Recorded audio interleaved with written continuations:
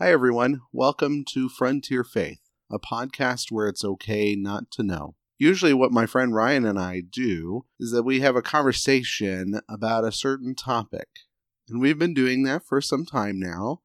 But along the way, we've recorded a few thoughts around a current event or a current thing that happened on the many platforms of the internet, whether that's YouTube or Facebook or just a blog article or more.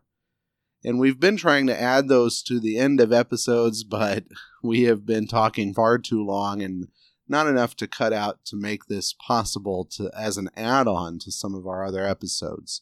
So what we wanted to do for you this week is just give you a brief podcast and focus on a particular event that mattered to Ryan quite a bit.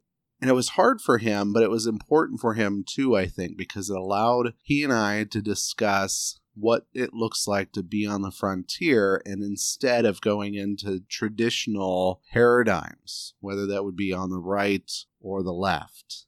And we spoke about this for a while. I sent him the edited copy. He likes it. He actually says he loves it. And so we're going to share that with you today.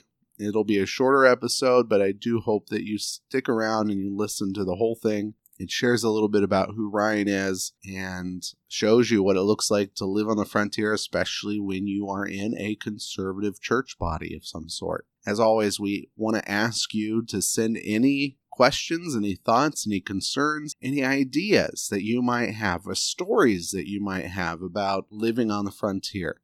We want to engage with you as much as possible, so do so by sending us an email at frontierfaithpodcast@gmail.com. The final little announcement is we kind of recorded this as if it was going to be added onto an episode, so if there's any indication of that throughout this episode, just ignore it. I want to again thank you for listening. I can't say that enough. It is such a joy to be able to do this and to know that some people are listening.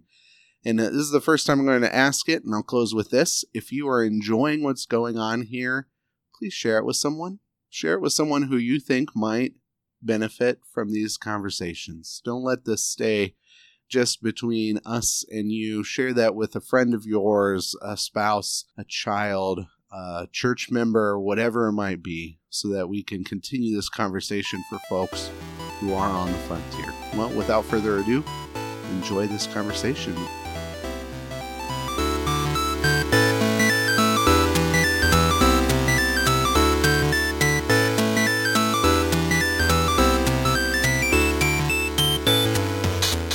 Today we're going to be talking about a YouTube video.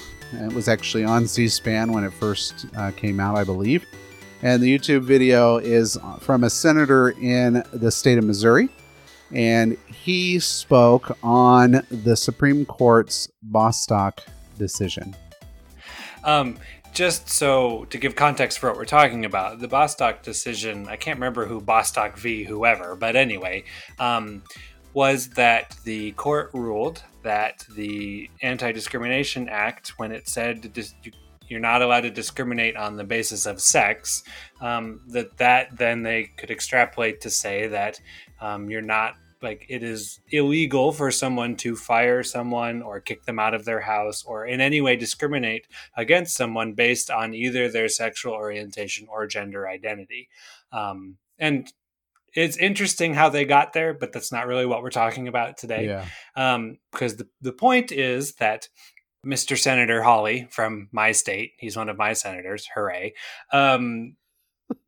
he was very upset by this ruling because and this is what he calls himself, okay? He is a Christian conservative, and he talked about why he was so upset by this.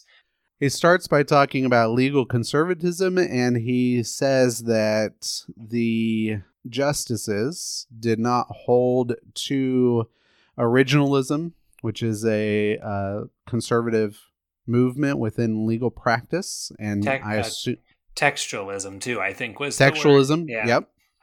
Which are, of course, interpretive moves or interpretive frameworks. And I believe that this senator is a lawyer, so which wouldn't, be surprising. Many of them are, yeah. Many of them are. And he started talking about what that meant, and he was talking about how these justices decided, even though they were put on the bench by conservative presidents in order to uphold this legal strategy or legal framework of interpretation, they did not for this. That's what he says. I'm not a scholar, so I don't know. A legal scholar, I have no idea. But what he started to do after that was really interesting. That's the important framework or introduction, because what he started to say is that moral conservatives in America, especially those that vote Republican, have made a deal with the Republican Party. And that deal is that, on the one hand, Republicans are to put Supreme Court justices on the bench that would uphold their values. There's a lot of complexity behind this, but that's a very shorthand way of what Senator Hawley says and what is going on in America. And generally he means about things like abortion, gay marriage, guns, etc. And so he's obviously upset about this one in very terrible fashion because, these justices aren't after the gays. So, right. Well, but plus, how does it's also how he defines himself, right? He doesn't define himself as just a Republican or even a conservative Republican, but he takes care to identify himself as a conservative Christian. Right. And that's how he frames all of this as well. So he can talk about this bargain that you were mentioning. Yeah, so that's the interesting piece. So the people elect Republicans so that Republicans will put justices on the bench.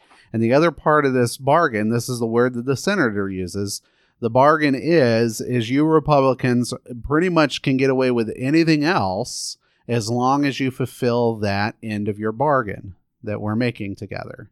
So the logic of the speech then goes from the bargain to say that bargain's not working out for moral conservatives. Because of things like the Bostock case or the Obergefell case or whatever it is, right? Right. And therefore, the moral conservatives, or what he calls Christians. Well, Christians, he mentioned Jews and, stuff too. But you're right. You're right. Yeah. Judeo-Christian values, right? Right. But what he says is that we should stop pretending that this bargain is worth a damn, and we should just do...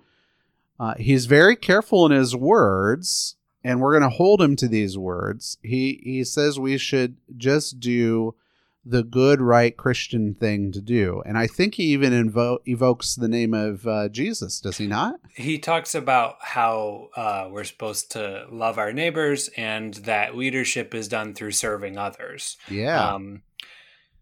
Which, well, we'll just say that for now. That's what he's doing. That's the move that he makes in this speech that he gives. So we're going to kind of talk about, maybe even debate and kind of process through this. But I sent this to Ryan because I didn't want to give him a heart attack and say I like this guy. But I sent this to him because he's the worst. The senator. I mean, he's bad. Yeah, I'm the worst too sometimes. But what I found really interesting about this, and Ryan had to, call me and say, what the hell? And then we figured it out. But what I thought was really interesting was I actually found myself agreeing with this logic. Now, let me clarify very quickly. I do not agree with his objection to this ruling. I don't care what you are, who you are, what you do, all that kind of stuff. There is no room for prejudice. There is no room for discrimination, period. End of story. It doesn't matter. It doesn't even matter what you think about those things. The common human decency that we should have for one another is you don't have to worry about whether or not you have a job because of what you do, unless what you do is murdering people, right? Well, if you're doing something that somehow harms people, well, okay, that's different, yes, right? Right. But this case was about, if Jim is married to Jane, that's fine. But if Jim is married to John, we got to fire him. Right. So Yeah. I got to make that clear. I'm not saying I disagree with that when I like this guy's logic. I think we're going to do something kind of interesting in this short little section here. I'm also not saying that I agree with this man's intentions or with what his solution is after the logic, right? So there's a logic of what he says. It's a doozy. It's a doozy. So let's talk about that. Let's talk about what we think. Because you know him a bit better than I do, but we can engage on either his intention or what he kind of hints to the solution in this YouTube video as well. But because that was your initial reaction, right? And you're still kind of working on that as I'm bringing this up. So this one was difficult for me because, since I'm gay, I was very glad that the court ruled that, even though it took till 2020, the court has now said that I can't be fired because I date guys. It's great. It's great to know that. But yeah. I mean, serious, like it really is. But so this was hard for me because this guy was incensed by that. Right.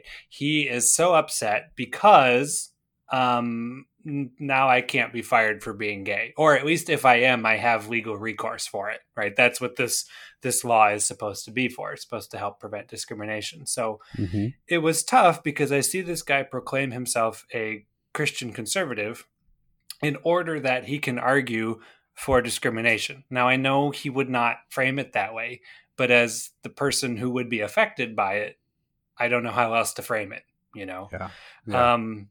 Especially since one of the keys of his argument of being a Christian conservative was how, because this bargain has failed, it's now up to those of us who are Christian conservatives, he's speaking here, to lead, right?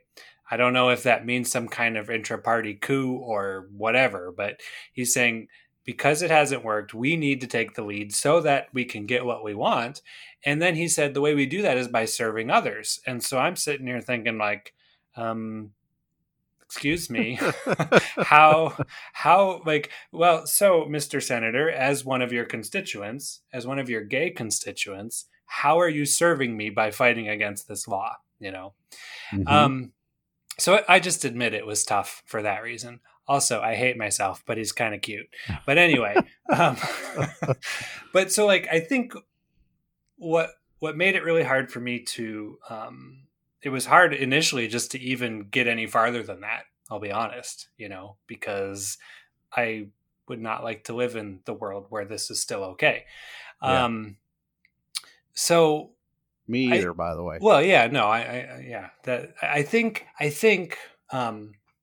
what we kind of got to as we talked about it some though was, okay, put aside his, shittiness and like what we're looking at is, okay, but what might the result of this, regardless, like putting aside his intentions for now, what might the result be of this? And is there anything good in that? That was kind of what I think you were keying on. Yeah. So I think there are two potential goods. Now, there's a lot that could go wrong in this potential good, but the first is that potentially, plausibility is another question. Yeah. I'm hedging like crazy because I actually don't believe it's going to happen, but it's still a potentiality. And it's this, that maybe Christians will stop shackling themselves to political parties. And maybe if moral conservatives, if conservative Christians live according to the very logic that this man outlined, then they would stop fooling around with politics as the way they get things done. And in fact, they would change the way that they see themselves, or at least potentially change the way they see themselves, not as a voting block. We're in election year. They're going to be talking about that like crazy. Instead, what Christians could be, would be influencers that change the way that people's lives are, rather than trying to force things to happen in a political sense. I think that all sounds good. I mean, I'd be all for Christians not being, incestuously linked to either or any political party, right? But the logic that he used, since we're talking about, and his conclusion and his intention was not, okay, this didn't work, and we see the error. And I'm not saying you're saying this, but he didn't say, well, we were wrong, so we're not going to do it anymore. He said, we were wrong, so we got to take control so we can do it. Right. Like he wasn't criticizing anything about it. He was saying, we got to make sure this happens. We just did it the wrong way. And I know we're talking about the result and we're versus his intention, and they're not necessarily the same thing. But I don't know if in this context, can they be separated the way we're trying to separate it? Yeah, and that was the question that we kind of rested on with this, because my hope, or at least something you can do, if you're listening to this and you're surrounded by conservatives and you find yourself on the frontier and you're like, wait a second, you guys aren't acting very Christian. You say all these nice Christian things, but I'm not seeing it very much. Maybe a way to handle that environment is to do something like hold people to the standard they set for themselves. I've learned this from another senator. He's a state senator in Nebraska, Ernie Chambers. And he has done really phenomenal things. He actually changed, crazy as it is, he changed the death penalty from electric chair to lethal injection as he's trying to abolish it in that state. And he has had some stiff and fierce opposition. And every single time he's interviewed by somebody who is representing either the opposition in his state Senate YouTube videos that I've watched, or an interviewer that's just trying to, suggest that he's wrong in a kind but, sometimes racist way, he just looks at them and he says, well, but you just said this, or this is what so-and-so has said they believe. And if you really believe this, then this is the natural consequence, or this is the follow-through of the logic. So the whole point of this is, if you're saying you're about serving people, then I'm going to hold you to that logic of serving people. And the way you serve people, Senator Hawley, is that you kick them out of their houses. You don't align with a political party because you recognize that political parties have power that as a human being you're going to want more and more of. And secondly, you treat people, as Jesus said, the way you want to be treated. And if you don't want to be fired from your job because you happen to be a Christian, then why in the hell are you saying that it's okay to hire people or fire people because they're gay, because they're black, because they're whatever? Right? So we can hold people to that same logic. And that's just something I wanted to tease out. I just wanted to think about that, kind of lay it out there and see what came of it.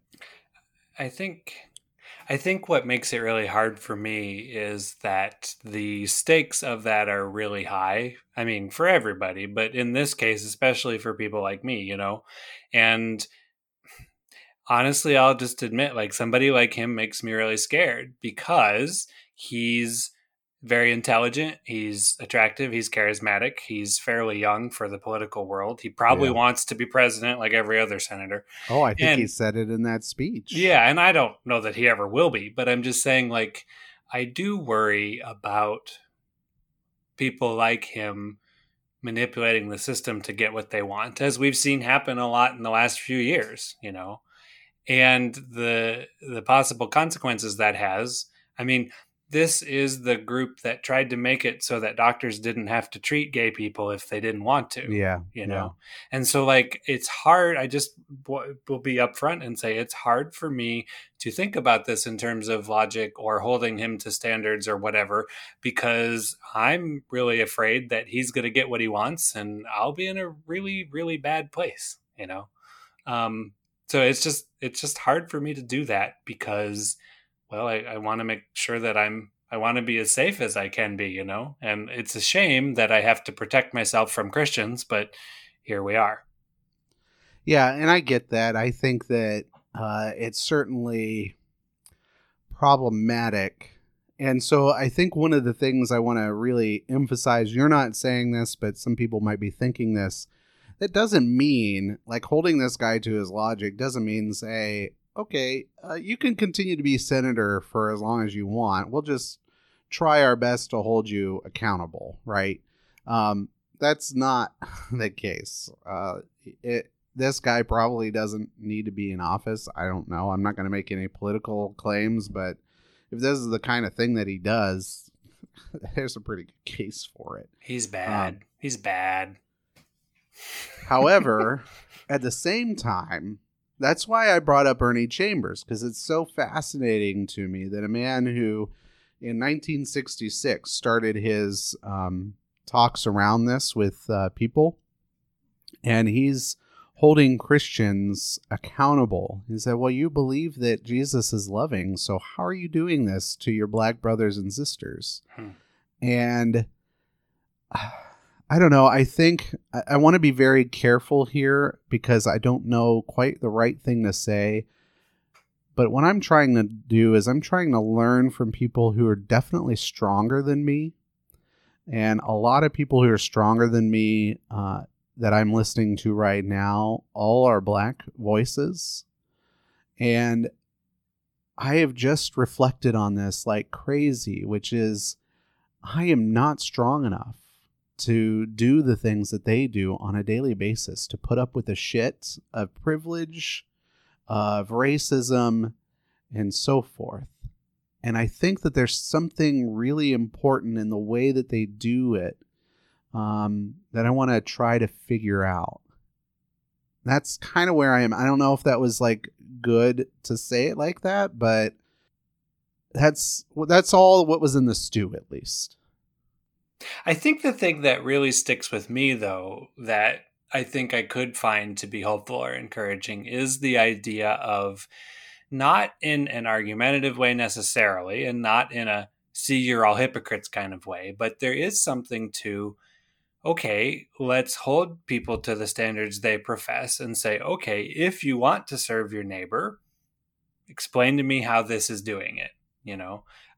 Now, I'm not saying I'm not naive in the sense that I don't think like he's like, oh, you're right. I'm sorry. I'm the worst. I repent.